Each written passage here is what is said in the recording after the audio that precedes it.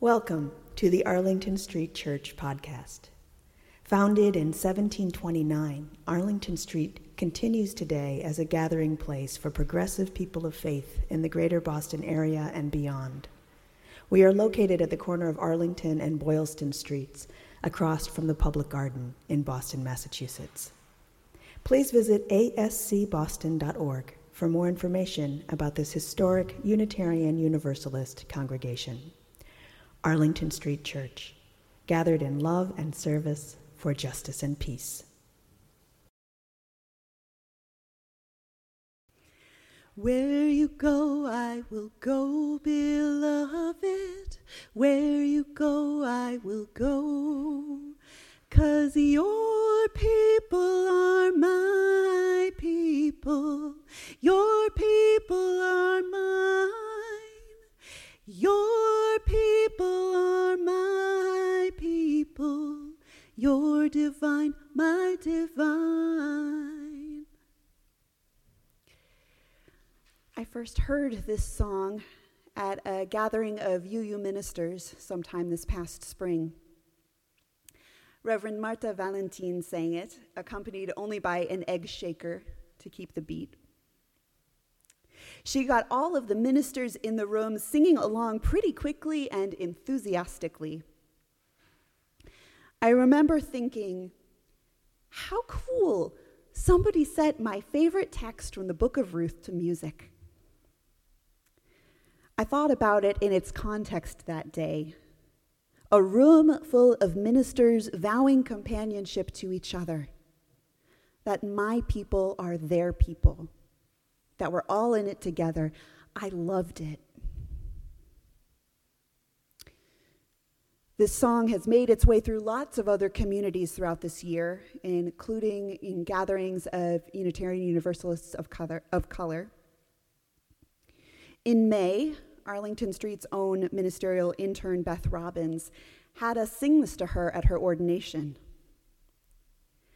I thought about the context of Reverend Beth heading out into the world to offer her ministry, not knowing yet exactly where and how she would serve. In this room full of her congregants, colleagues, family, and friends, we were vowing that wherever she might go, we'd be with her. I loved it. And then the following week, in the choir rehearsal before the service, Mark David told us in the choir that "Where you go, I will go, beloved" was our new choral benediction, that we would sing it to close out every Sunday service. The choir sang it at the end of the service with the congregation, you all, joining in. Instead of seeing the context of that day, I thought of the context that I had grown up with in Judaism.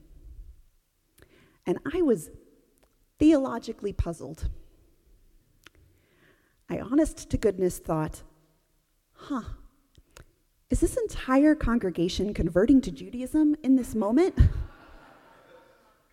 Allow me to explain. In Judaism, this verse is most famously connected with conversion. To understand that, we need to tell the story of Ruth and Naomi, which is great because it's beautiful. Here goes the beginning of the biblical book of Ruth. There was a famine in the land of Judah. Elimelech, his wife Naomi, and their 2 sons migrated to the land of Moab. Elimelech died, and Naomi's 2 sons married Moabite women, one named Orpah and one named Ruth. And they lived there for 10 full years. Then Naomi's 2 sons also died, leaving her without her husband and without her sons. Naomi prepared to leave Moab and return to her home country, as she had heard that the famine had ended during those 10 years. Accompanied by her 2 daughters-in-law, Naomi left the place where they had been living and headed back towards Judah. But Naomi said to her daughters-in-law, "Turn back, both of you. You should each return to your mother's houses. May God treat you kindly, as you have been kind to me and my sons. May you find security and kindness." And she kissed them farewell. The women broke into weeping and said to her, "No, we will return with you to your people." Now, to understand Naomi's response, we have to remember that in this society, a woman's status, safety, and stability were based upon having a husband. So Naomi replied, "Turn back, my daughters. Why should you go with me? Have I any more sons in my body who might be husbands for you? Turn back, my daughters, for I am too old to be married. Even if I thought there was hope for me, even if I were married tonight and I also bore sons, should you wait for them to grow up? Would you remain unmarried, waiting? Oh no, my daughters. My lot is far more bitter than yours. God's hand has struck out against me." They broke out into weeping again, and Orpah did as she was told and kissed her mother-in-law farewell. But Ruth clung to her. So Naomi said, "See, your sister-in-law has returned to her people and her gods. Go, follow your sister-in-law." But Ruth replied, "Do not urge me to leave you, to turn back and not follow you. For wherever you go, I will go. Where you dwell, I will dwell. Your people shall be my people, and your God, my God. Where you die, I will die, and there will I be buried." When Naomi saw how determined Ruth was to go with her, she stopped arguing, and the two went on their way until they reached Bethlehem.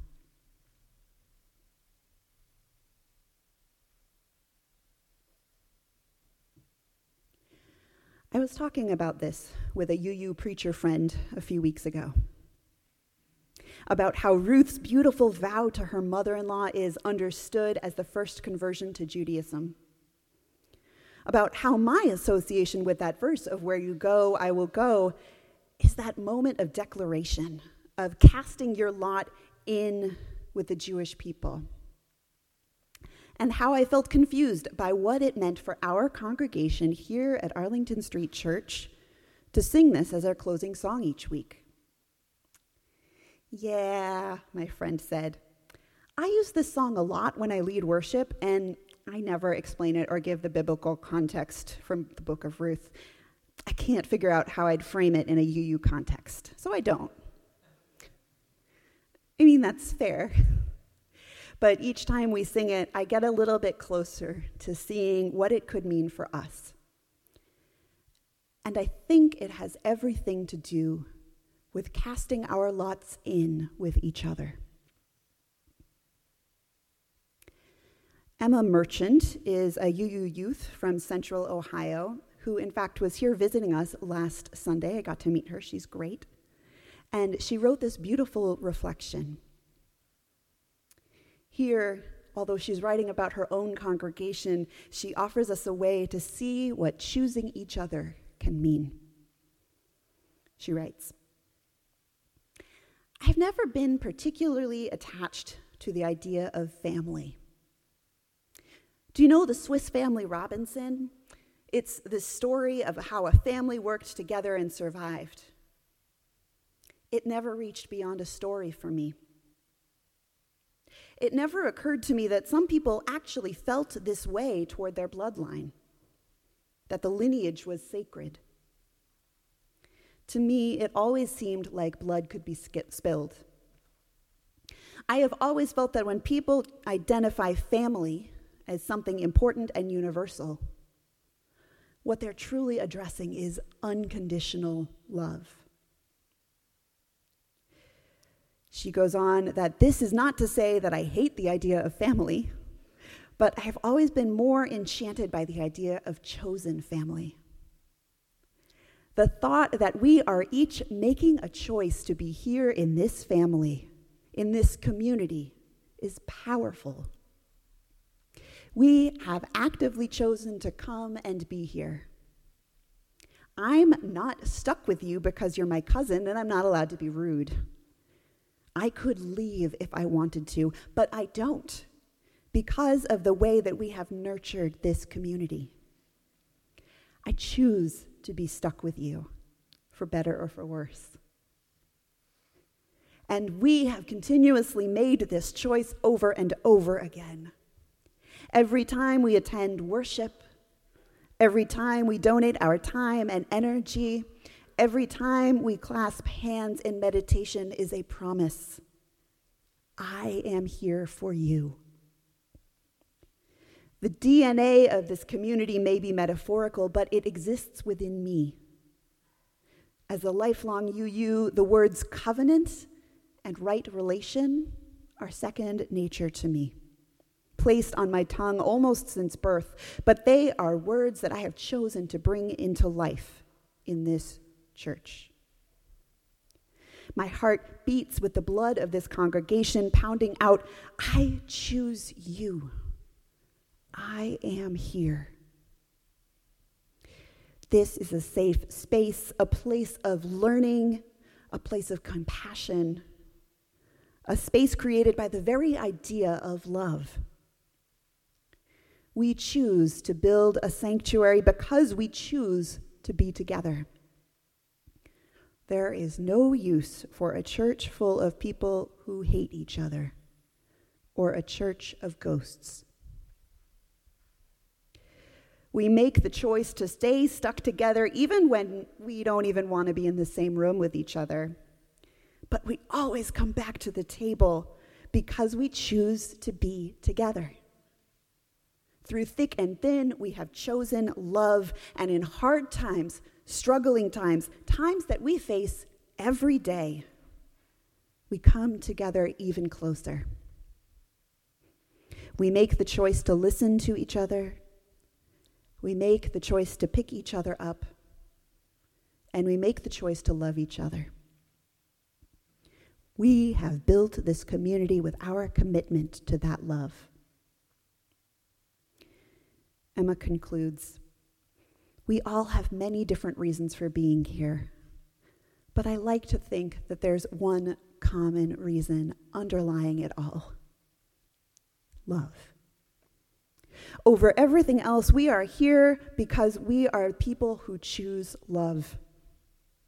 We do not have a shared bloodline, but we have a deep, unconditional love that runs through us all. We choose that love. We choose each other. Our hearts echo, I choose you. I am here. I am here. I am here.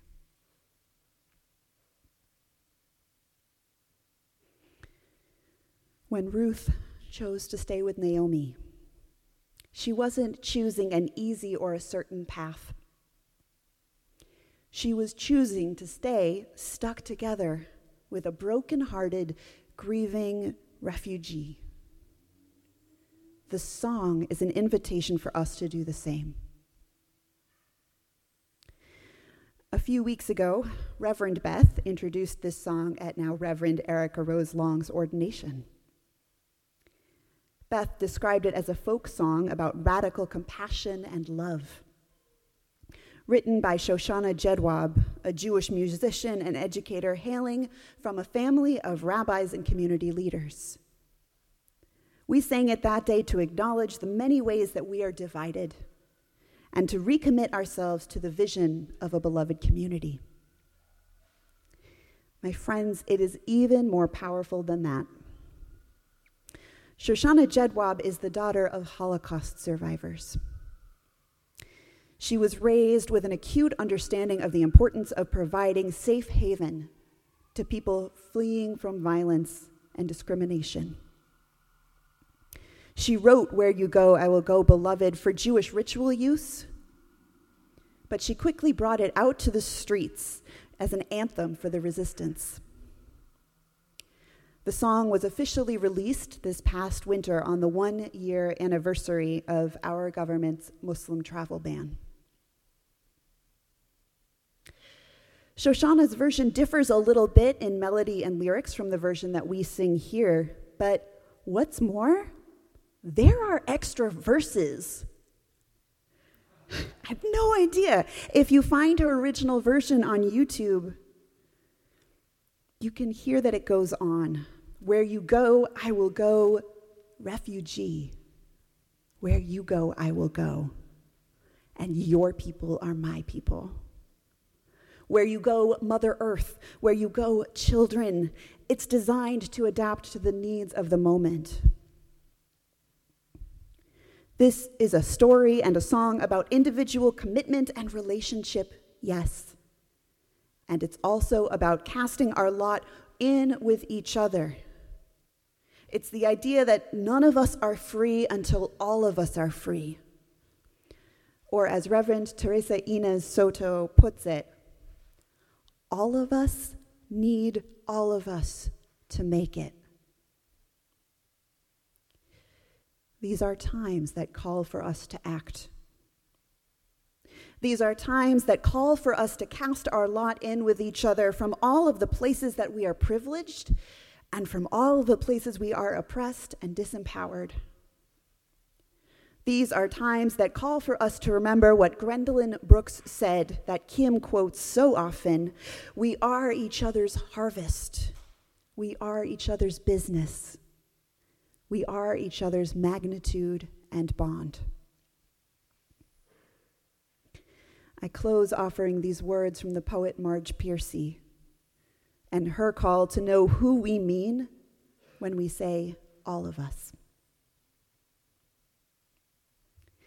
What can they do to you? Whatever they want. They can set you up. They can bust you. They can break your fingers, burn your brain with electricity, blur you with drugs till you can't walk, can't remember.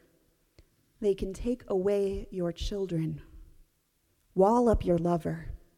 They can do anything you can't stop them doing. How can you stop them?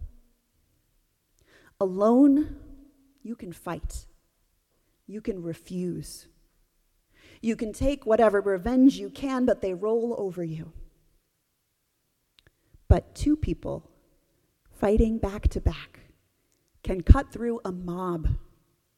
A snake dancing file can break down a cordon. Two people are a delegation, a committee, a wedge. Two people can keep each other sane, can give support, conviction, love, hope. Three people are a delegation, a committee, a wedge. With four, you can play bridge and start an organization. With six, you can rent a whole house, have pie for dinner with no seconds, and hold a fundraising party. A dozen make a demonstration. 100 fill a hall. 1,000 have solidarity and your own newsletter. 10,000 power and your own paper. 100,000 your own media. 10 million your own country. It goes on one at a time. It starts when you care to act. It starts when you do it again after they said no. It starts when you say we and know who you mean. And each day you mean one more. My beloveds, while there is surely still more to puzzle out about what your divine, my divine, means in our non-creedal, very wide UU theological spectrum. That can be somebody else's sermon. I do know this to be true. Your people are my people. I choose you because all of us need all of us to make it. We are each other's harvest. We are each other's business. We are each other's magnitude and bond. Let's cast our lots in with each other again and again. It goes on, one at a time. It starts when we care to act. It starts when we do it again after they say no. It starts when we say we and know who we mean. And each day, we mean one more. So may it be.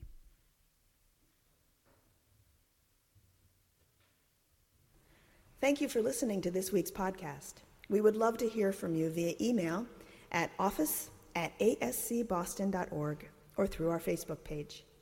If you would like to support the good work of Arlington Street Church, please consider a contribution by check in the mail or through our website, ascboston.org.